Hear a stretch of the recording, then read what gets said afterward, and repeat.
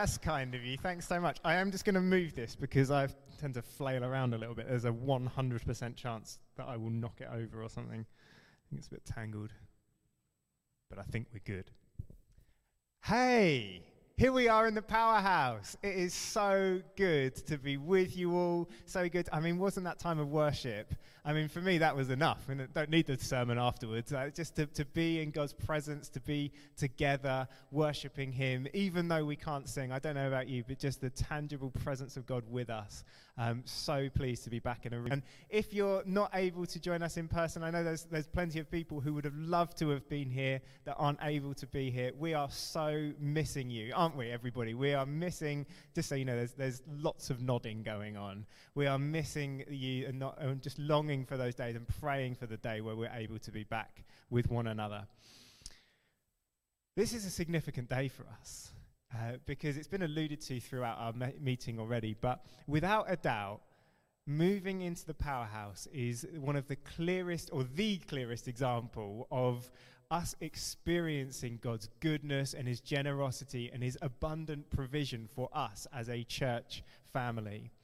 You are sitting in and sitting on, quite literally, an answer to prayer and God's provision for us. I mean, these chairs, we prayed for them and we said, God, would you find us some chairs? And He found us some chairs at a great price so that we were able to get from another church. And the whole process of us moving into this new venue has been marked by the overwhelming goodness and provision of God. Can you believe it, for those of us that have been with us for this time, that it was just 12 weeks ago that we received that email out of the blue from our previous venue in Fallowfield saying we're not going to be able to meet anymore, and effectively we became homeless as a church. Just 12 weeks ago we got that email, and I will admit to when that email came through, just a bit of mild panic. No more than that, just a little mild panic. But also actually something that I haven't experienced so much before, just a genuine conviction of we need to pray as a family. We need to pray. And as we pray, if we pray, He will speak and He will lead us on and He will provide. And so we prayed, didn't we? We responded and we said, look, we're going to come before God and say, would you move? And He did. And as we prayed like we'd never prayed before, He spoke. And we got all of these different prophetic pictures that made no sense whatsoever. We got pictures of shipping containers, and we got pictures of sheds and corrugated iron roofs and all kinds of different things. And it wasn't until we then got a picture of a brewery that then led us to, you might know, Heineken Brewery. You maybe saw it as you came in, just a stone's throw away, just over there. And it led us to investigate this place. And as we were thinking about it, praying into it, we then saw a patch of land that is not 50 yards away that then had a shipping container on it, had a shed with a corrugated iron roof. And you might not know this one, just came in recently. Someone from Grace Church in Nottingham, which is our sister church that planted us, when they were praying as we were investigating for our venue, they saw a picture of a giant traditional church and didn't really know what to do with it, because they were like, well, that's not going to be the building that Revelation Church move into, so I'm not going to say anything. And so she just sat on it, and then she saw this picture of a traditional church, and then when we announced, we're going to the Powerhouse, she went onto it on Google Street View so she could see it, and she saw the giant traditional church that is right next door to us. You might have seen, I think it's called Church of God of Prophecy. Saw that, and as soon as she saw it, she said, that was the church that I saw. I think she might have had a dream or something like that even when she saw it. And again, just another confirmation of the little pieces of the puzzle around the Powerhouse that God was leading us to. And then as we were weighing up, God, is this really where you want us to move into? Then confirming it through other various prophetic things, both inside the church and outside the church. And so quickly we went from homeless church to finding this venue, a place where we hope will be our long-term home that ticks so many of the boxes, is ideal in so many ways. And it is quite simply just an outrageously good gift from God for us as a family. And one of the words that we've been using as we've been thinking about this transition is a repositioning, that God is repositioning us as a church, both physically into a new place, but also spiritually. And he's going to be doing a new thing, and that we're moving into a whole new chapter, and that's exciting. But it also means that we've got to give ourselves again and devote ourselves to following God and building his kingdom and working with him and laboring with him. And that there is, I believe, a call on us, but also a call on the church UK-wide and probably worldwide, post-pandemic life, to devote ourselves once again to seeing his kingdom built. And we'll talk about that in the coming months. But today, for our first Sunday, enjoying this gift from our God, I just want us to take the time to revel in the goodness of God, to just celebrate his goodness, to enjoy and reflect on who he is, the good and generous God. And so my message today is simply called God is a Giver. And I've got just one aim, and that is hopefully to help us all appreciate and love God's goodness and his generosity all the more. And we are going to use just one verse today that we're going to look at, and that is going to be from the Gospel of John. I know no better verse that demonstrates this. The Gospel of John, chapter 3, verse 16. So if you've got a Bible, do turn to John chapter 3, verse 16. It'll appear on the back. I'll be reading from the ESV version. Let me read it to you. I know you may be familiar with it, but let's receive it again. God's word. For God so loved the world that he gave his only Son, that whoever believes in him should not perish but have eternal life. Now, you in this verse have history. This is the most, perhaps lots of people say it's the most well-known verse in the whole of Scripture. And for some of you, it will evoke joy whenever you hear it. Maybe the first time you properly heard it or properly understood it, you were, I don't know, in your university halls and someone shared it with you and opened it up, and suddenly life itself started to make sense, and suddenly you understood the greatness of the gospel, that this can be yours as a free gift. Or maybe for you, perhaps, it's a little bit more complicated. You know this verse is good. You know it's good. But it has somehow been stripped of all of its meaning because you grew up in a dusty old church where it was just repeated time and time and time again in the driest possible manner. And it just has lost its potency for you.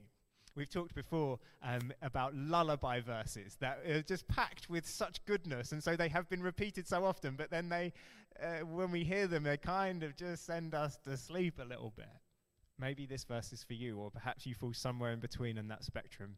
Today, I just want us to hear this verse again and reflect on the beauty of it together. The beauty that tells us of the very nature of God, his very essence, his very being. In this verse, Jesus is in a conversation with a man called Nicodemus. He's one of the Jewish leaders at the time, and Nicodemus is simply just trying to figure out who is this Jesus guy, and is he worth following? Is he a fraud? Is he actually worth listening to? And then in verse 16, because of the way that ancient Greek is written, we don't actually know, are these Jesus' words, or are they actually just a narration by the commentator John? In lots of ways, it doesn't really matter, because whether it's John or whether it's Jesus, it's the inspired word of God. And what John writes down is, let me read it again.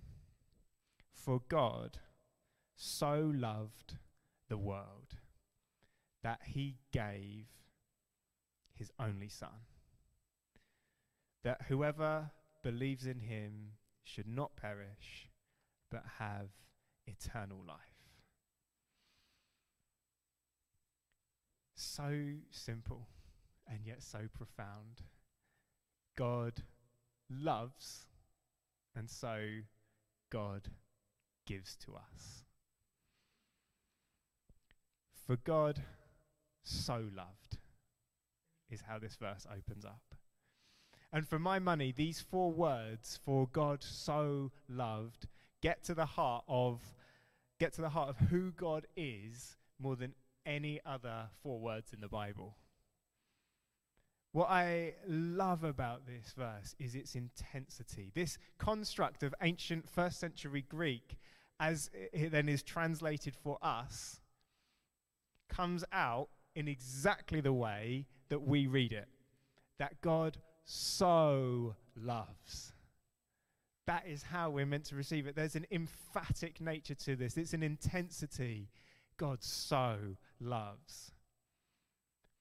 The legendary author and theologian and pastor from the early 20th century, A.W. Tozer, in one of his most famous quotes says, "What comes into our minds when we think about God is the most important thing about us." The most important thing about us is what comes into our minds when we think of God. It is essential that we know the truth of who God is.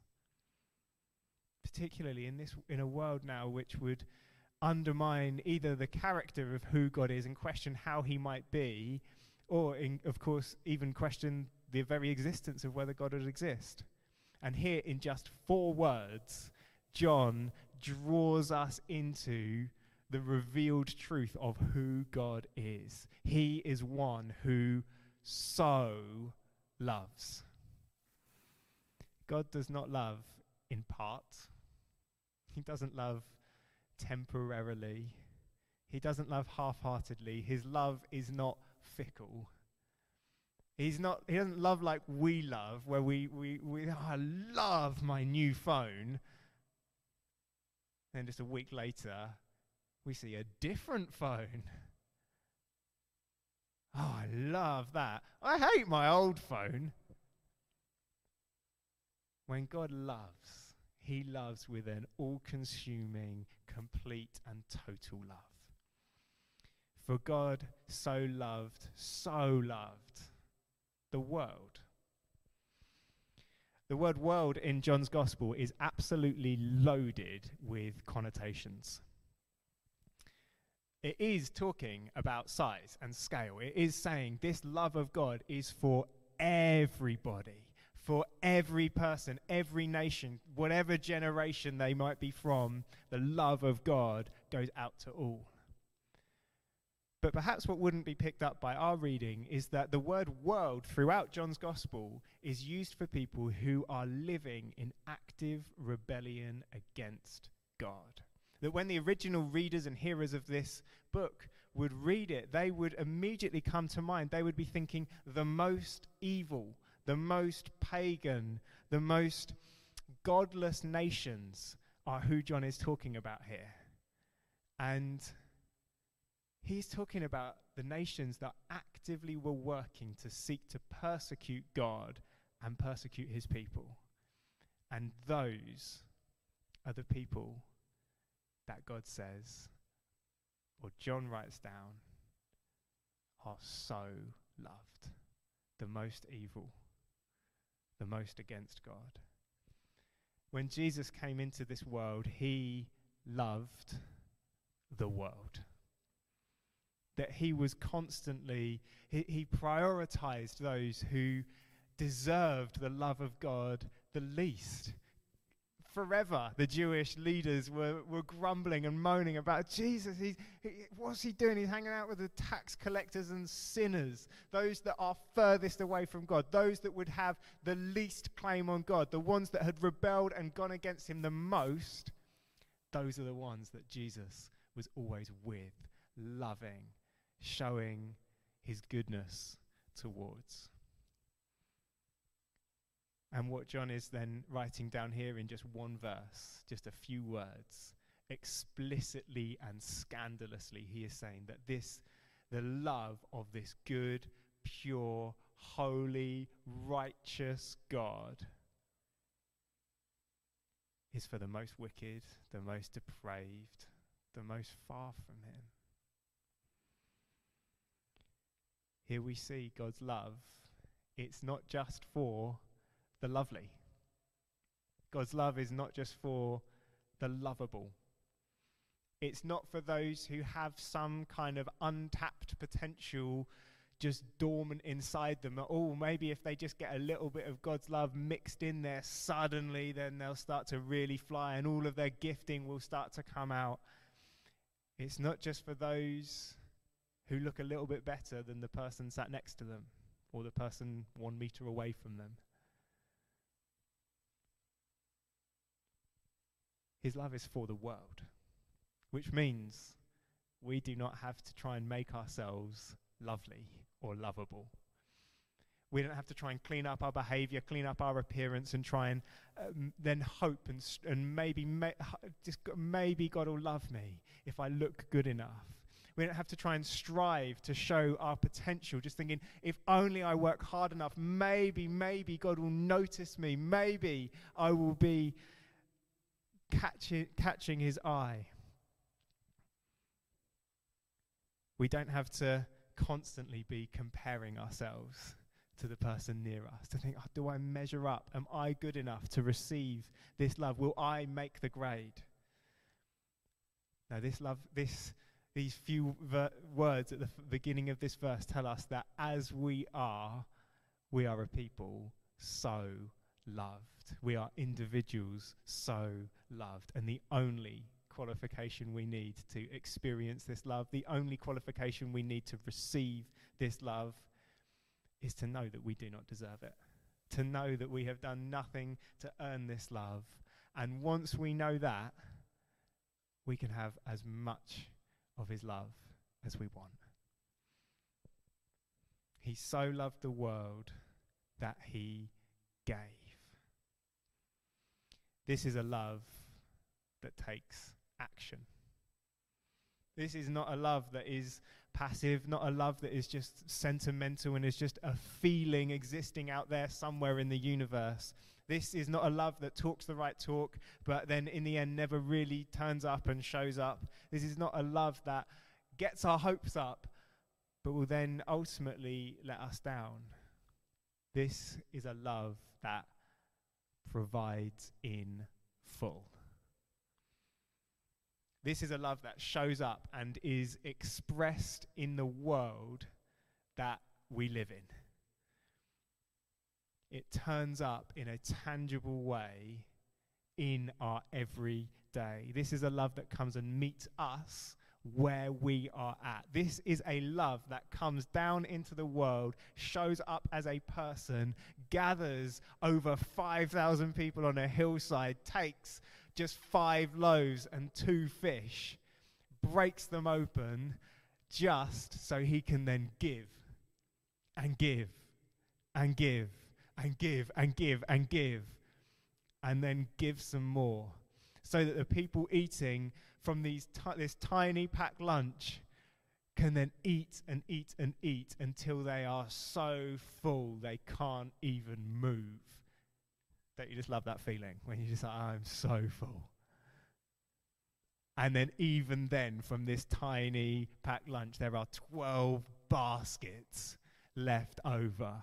This abundant God that just comes down and just gives and gives and gives because he so loves.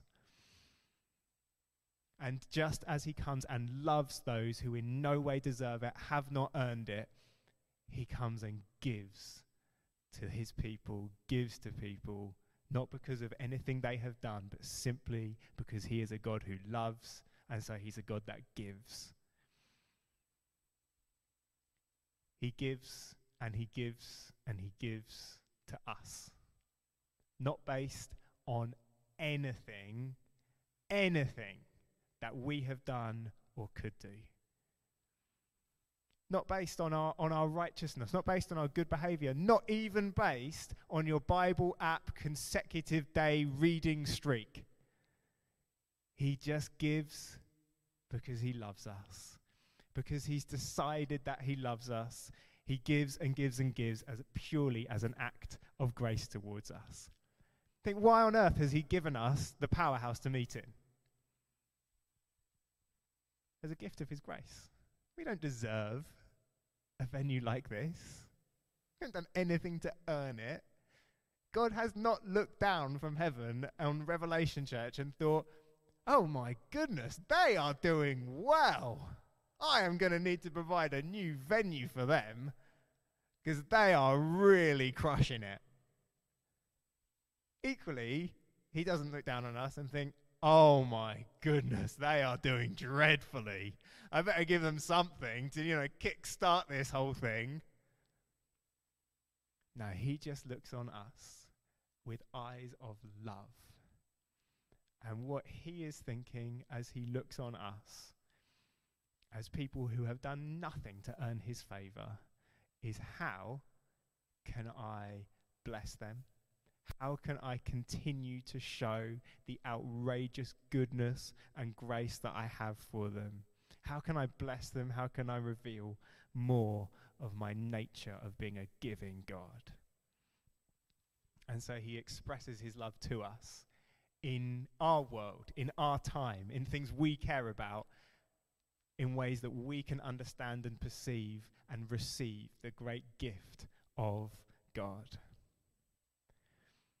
And all of this, of course, it points to the greatest gift. Because you would have noticed in the verse, it doesn't say, for God so loved the world that he gave comfortable chairs or 65-inch TVs or a prime location, a prime venue in a great location. It says he so loved the world that he gave his only son. His only son. The NIV you might be reading from that has it as one and only son, which I think better captures the emotive force of this verse that the Greek is trying to get across. God gave his one and only son. There is so much pathos here. It is loaded with emotion. A gift of great cost, of great worth, of great value, given to us that we can receive. That God would give us his son. God would give us himself. Because make no mistake about it, this gift was a decision made by the joint will of the triune God in the heavenly realms, Father, Son, and Holy Spirit together, because they, the Godhead, the very fullness of God, because they so loved the world, us, Revelation Church, you. Because God loved us, he decided he wanted to give. And the gift that they decided to give would be themselves. That they would give God in the person of Jesus Christ. I know that this is not a new verse for you. For many of us will be familiar. But God so loves us. Let's just receive it again.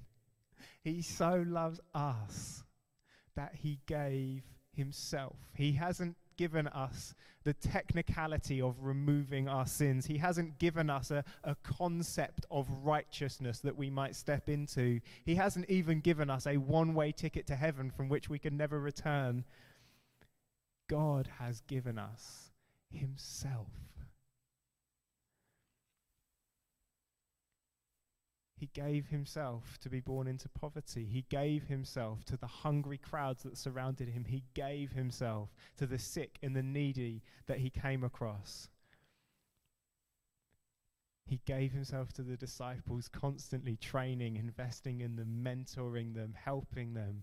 He gave himself. He gave himself. He gave himself. He gave himself until he could give no more. And finally, he gave up his spirit for us. He is both the great giver and the great gift.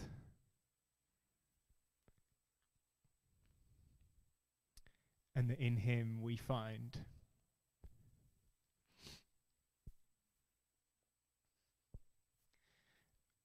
eternal life.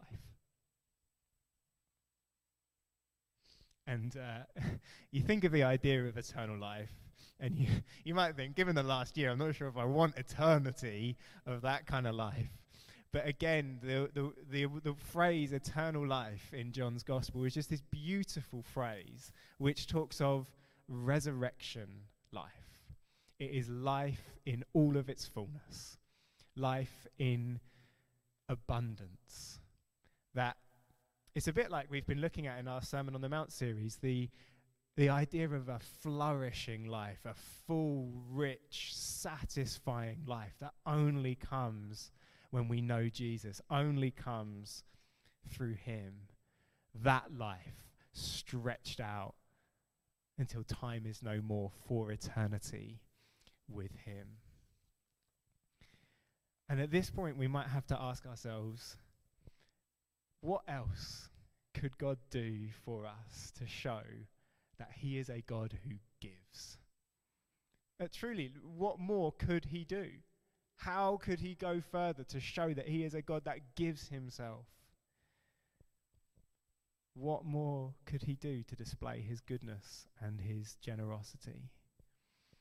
As I confessed earlier, I had a mild panic when we found out that we weren't able to have our previous venue. Questioning, God, are you going to provide this time? I know you've come through before, but this time, I don't know about you, but I have great blessing amnesia. There's any time that God has provided for me just goes straight out the window when I need him to provide again in my thinking. But I also forget how great it is, how great the gift is that I have already received.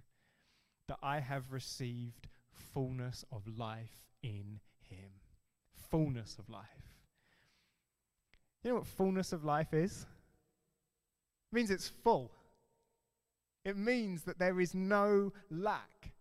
It means that if we have Christ and if we have received Christ, we will never be waiting again for him to provide. That never truly are we waiting for God to act, because in Christ we have all we could ever need. In Christ he has provided our fullness. He has provided our all in all. He is our pearl of great price, the one who is worth leaving everything else behind in order to get hold of. And yet, although he's given us all we could ever need in Christ, he continues to give. Giving is not just something that he does, but being a giver is who he is.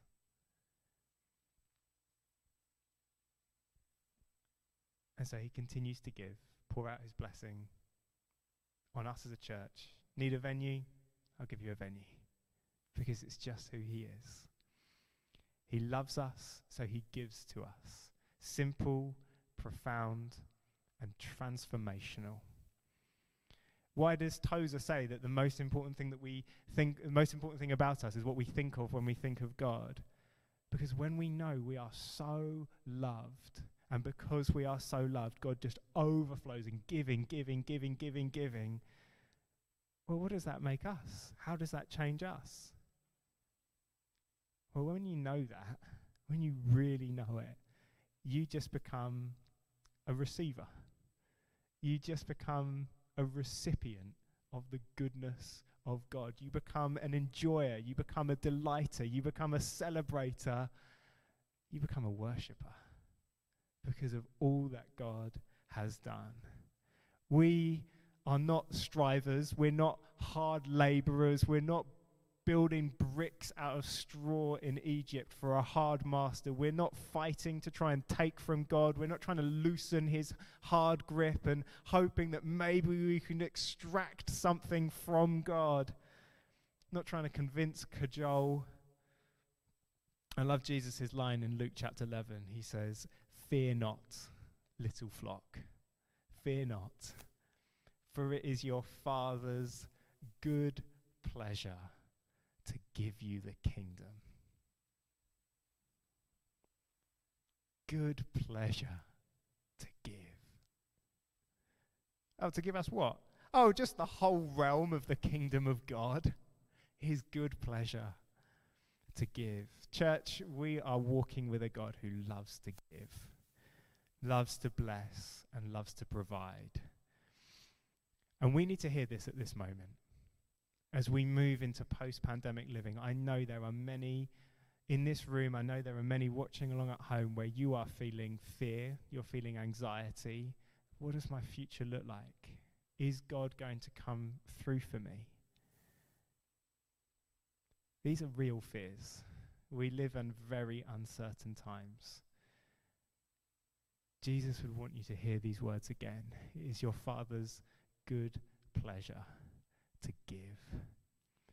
And he has already given so much. Receive the gift of Jesus Christ again this morning.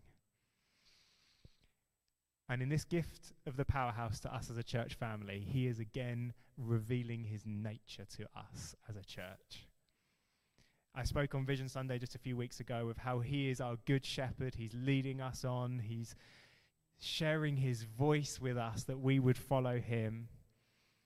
And it really is not up to us to see success. As we follow him, he will provide. And here he wants to give us confirmation again of his goodness and his generosity. Because it can be really easy as we go on from here for our confidence to be misplaced. We could look at all of this, think, hey, we've got a wall now. We've got TV screens. And, comfortable chairs and things are looking a little bit more established. And we could look to those and think, oh, I think we're going to be okay now. I think we'll do all right as a church.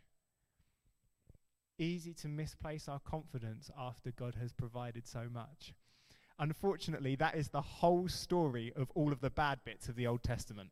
Essentially, God provides an incredible victory for his people, blesses them abundantly so that they now are walking in blessing, and then they essentially say to God, it's all right, God, we'll take it from here. We're sorted. Probably don't need your generosity and goodness quite so much. You've read that many times in the Old Testament before, I'm sure. That is the confidence trap we could fall into. But what God is wanting us to do is to recognize his goodness, see his generosity, and think he is the God that provides. He's the God that keeps providing, keeps giving, keeps going. And we're going to keep looking to him. We need not look to anything else for our confidence that he is going to achieve all that he has called us onto. How much more confident are you of the mission that God has called us to than you were 12 weeks ago? I'm guessing just a little bit more. I certainly am. Why is that? Because God has revealed to us once again his nature. By his grace, he has given us just a tangible representation that he is with us, he loves us, and so he's going to keep going on giving and giving and giving. Outrageously, lavishly, beyond all measure, he has provided. Would the band like to come up? This is the gospel. In Jesus Christ, he has provided for us. He'll keep on providing. We are only, as a church family, beginning to experience the goodness of God, his outrageous provision for us. And as we keep going on, he is going to keep surprising us, keep astonishing us with his generosity. And as we go on, he is going to keep giving us himself. And so, this is how I want to end our time. I want us to make space, as I've alluded to before, to receive from him and just allow us to enjoy the gift of Jesus Christ and his poured out Holy Spirit once again.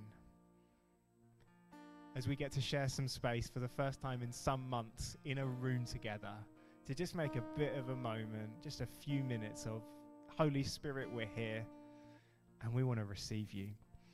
So we're going to sing one final song of thanksgiving, looking to our generous and good God, and then I'll be back just to lead us in a few minutes of receiving from him before we finish. So would you like to stand? We'll sing one more song together.